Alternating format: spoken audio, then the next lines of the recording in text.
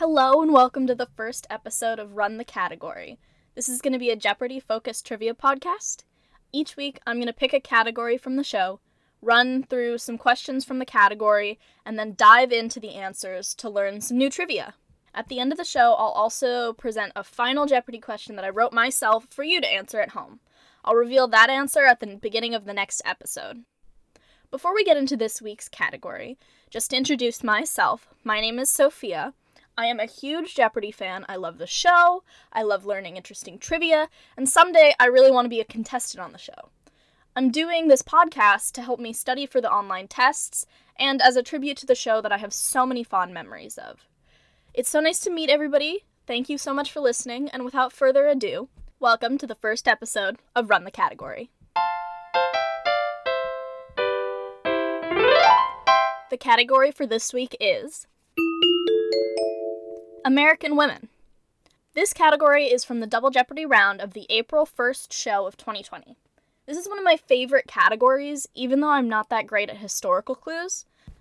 The $400 clue from this category is Mary Outerbridge brought this game to the US in the 1870s, but customs gave her trouble over her net, which was not for fishing.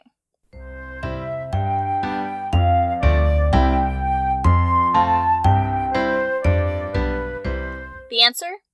What is tennis? I wasn't able to figure this one out, and I was surprised to learn that tennis was not an English-originated game. Mary Outerbridge was actually born in Bermuda, and as the question states, she literally imported the game to the US in 1847. She then set up the first tennis court and tennis club in Staten Island. Originally, the tennis court shape was an hourglass, which is an interesting visual for me. Another interesting fact about the origin of the game is it was originally called, and I apologize profusely for my horrid pronunciation, spheristic, which is Greek for playing at ball.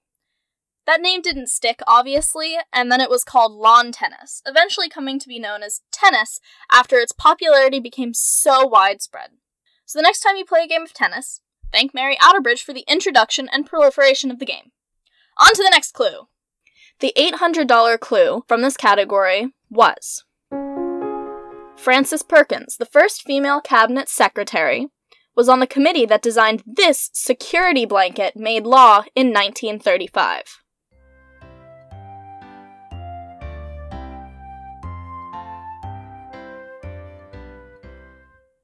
The answer? What is Social Security? I was able to figure out this answer because of the hint about security, but I had no clue who Frances Perkins was. So let's start off by talking a little bit about her and what an incredible woman she was. Frances Perkins was the Secretary of Labor under President Franklin D. Roosevelt, and she served from 1933 to 1945, the longest-serving person in that position. And, as the clue states, she was the first female cabinet member in U.S. history. But before that, when she was just starting out in her career, she worked as a biology and physics teacher. She soon became interested in social reform, and then she went on to earn a master's in sociology, political science, and economics from Columbia University. What an academic with a very impressive resume. After working for a few social reform groups and being involved in the women's suffrage movement, she was appointed secretary of the New York Consumers League, where she worked to improve labor conditions. She went on to serve New York State in a few really important positions, eventually becoming the highest paid government woman in New York, and then she became Secretary of Labor of the U.S. In her personal life, she got married to Paul Wilson, and even though it was tradition to take her husband's last name, she fought to keep her own last name. In 1913, she had one daughter and was also heavily involved in volunteer work whenever possible. Not only was she an independent woman in her personal life, but professionally she was a force to be reckoned with. When she joined FDR's cabinet, she gave him a list of labor programs that she was going to work towards, including things like Social Security, minimum wage laws, unemployment relief, public works, fighting against child labor, and improving conditions in sweatshops. She was responsible for many of the fundamental policies in the New Deal, and she helped implement programs like the Civilian Conservation Corps and the Social Security Act. She made enemies, but she got stuff done that had never been done before in America. After her tenure as Secretary of Labor, President Truman appointed her to serve on the U.S. Civil Service Commission, where she spoke out against sexist policies, like government officials requiring secretaries and stenographers to be attractive. But even after retiring from government service, she kept on going. She published a memoir about her time in the presidential administration called The Roosevelt I Knew, and she worked as a teacher at the New York State School of Industrial and Labor Relations at Cornell University. All I can say about this woman is, wow. Not only did she make history by being the first female cabinet member, but her policies and her commitment to improving conditions for workers and the lower class groups was phenomenal. Her success in a time where women were dismissed and required to be attractive to provide government service only further illustrates how brilliant and tenacious she must have been to have such an illustrious career. I really admire her, and I hope I can do as much good in the world as she has someday. On to the next amazing women of this category. The $1,200 clue is: in October 2019, International Space Station astronauts Christina Koch and Jessica Meir made the first all-female this venture. On January 15, 2020, they did it again.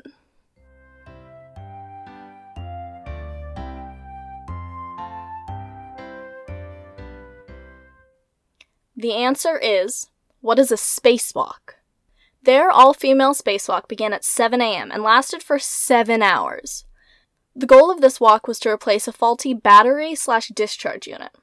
While Koch and Meir both viewed this as another part of their job, they also recognized that this mission had symbolic importance. Women haven't always been able to participate in space missions. Meir is only the 15th woman to perform a spacewalk in history.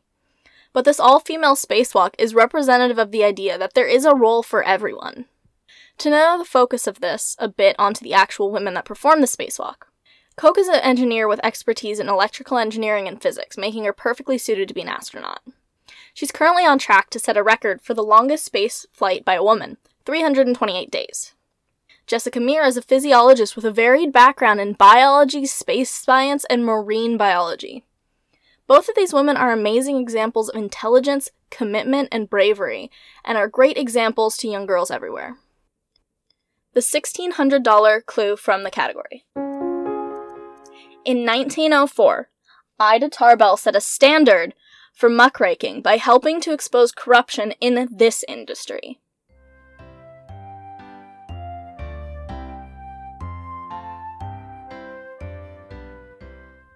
The answer? What is oil? If you were able to get this clue, congrats, because I wasn't able to. Before doing research, the only muckraking works I knew was Upton Sinclair's The Jungle. I had heard Ida Tarbell's name before, but nothing further than that about her career. Now, the hint in the clue was Standard, referring to the Standard Oil Company, which is the company that Ida Tarbell wrote her exposé on. Ida Tarbell was a pioneering investigative journalist, or muckraker, in the early 1900s. She was most well known for her novel, The History of the Standard Oil Company, which provided a detailed account of unfair practices and their business monopoly. She had a personal reason for her interest in investigative journalism, and specifically the Standard Oil Company, because years earlier, her family had been hurt by John D. Rockefeller's unfair practices. Despite being warned about Rockefeller's power of retaliation, she gathered as much information as she could on the oil trust. And while her book discussed the unfair practices of his company, she wasn't necessarily an anti-capitalist. She was simply against Rockefeller's disregard of ethical business.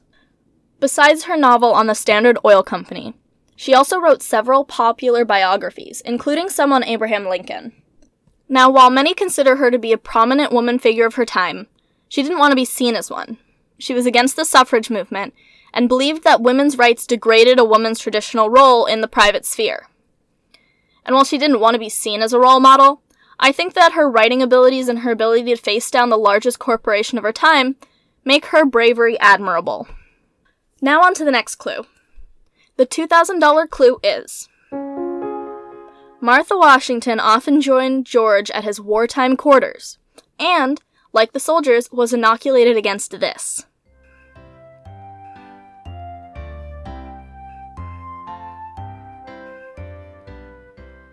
The answer? What is smallpox? While we all know about her husband George and his exploits. Most people don't know much about Martha Washington. I was one of those people, and I am proud to say I am no longer in that category. Hopefully, you won't be either in a few minutes. Martha Washington was originally born Martha Dandridge on 1731 in New Kent County. She then became Martha Custis in her first marriage to a wealthy planter, Daniel Custis. This last name Custis is often used in Jeopardy clues to signal that the answer is George Washington or Martha Washington. After Daniel Custis passed away, she inherited his estate, and she was considered to be the wealthiest eligible woman in Virginia at the time that she married Washington. She had 4 kids from her previous marriage: Francis, John, Daniel, and Martha. She and George never had any kids together, though. There isn't much information about her childhood, but she did have a lifelong love of reading and was an accomplished knitter and equestrian. During the Revolutionary War, she supported her husband at Valley Forge and at his winter encampments, where she provided care to soldiers. During the war, she was also integral to the fundraising campaign, especially among women. She asked for clothing, supplies, and money donations to support the troops. Interestingly, while Washington was elected unanimously, she wasn't so excited about the job of the First Lady. She even said that she felt like a state prisoner.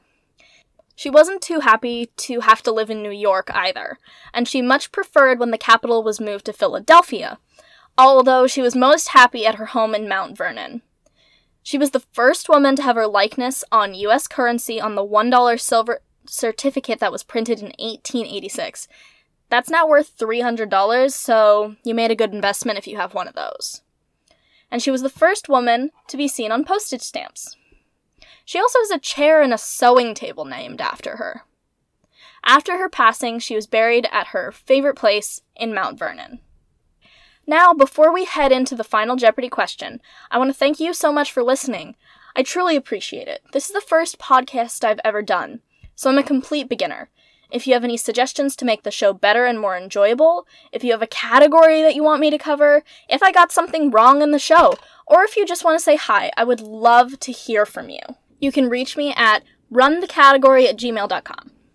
I also recommend checking out the J Archive. It's an online resource that I use to put together the show, which contains all the clues and the answers from past Jeopardy episodes.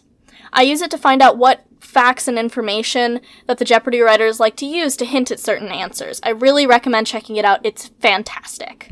The final Jeopardy question is: born into a British Quaker family, this woman became a public health and sanitation advocate after receiving her medical degree from Hobart College in 1949. In fact, she was the first woman in America to receive a medical degree. Thanks for listening, and I'll see you in the next episode.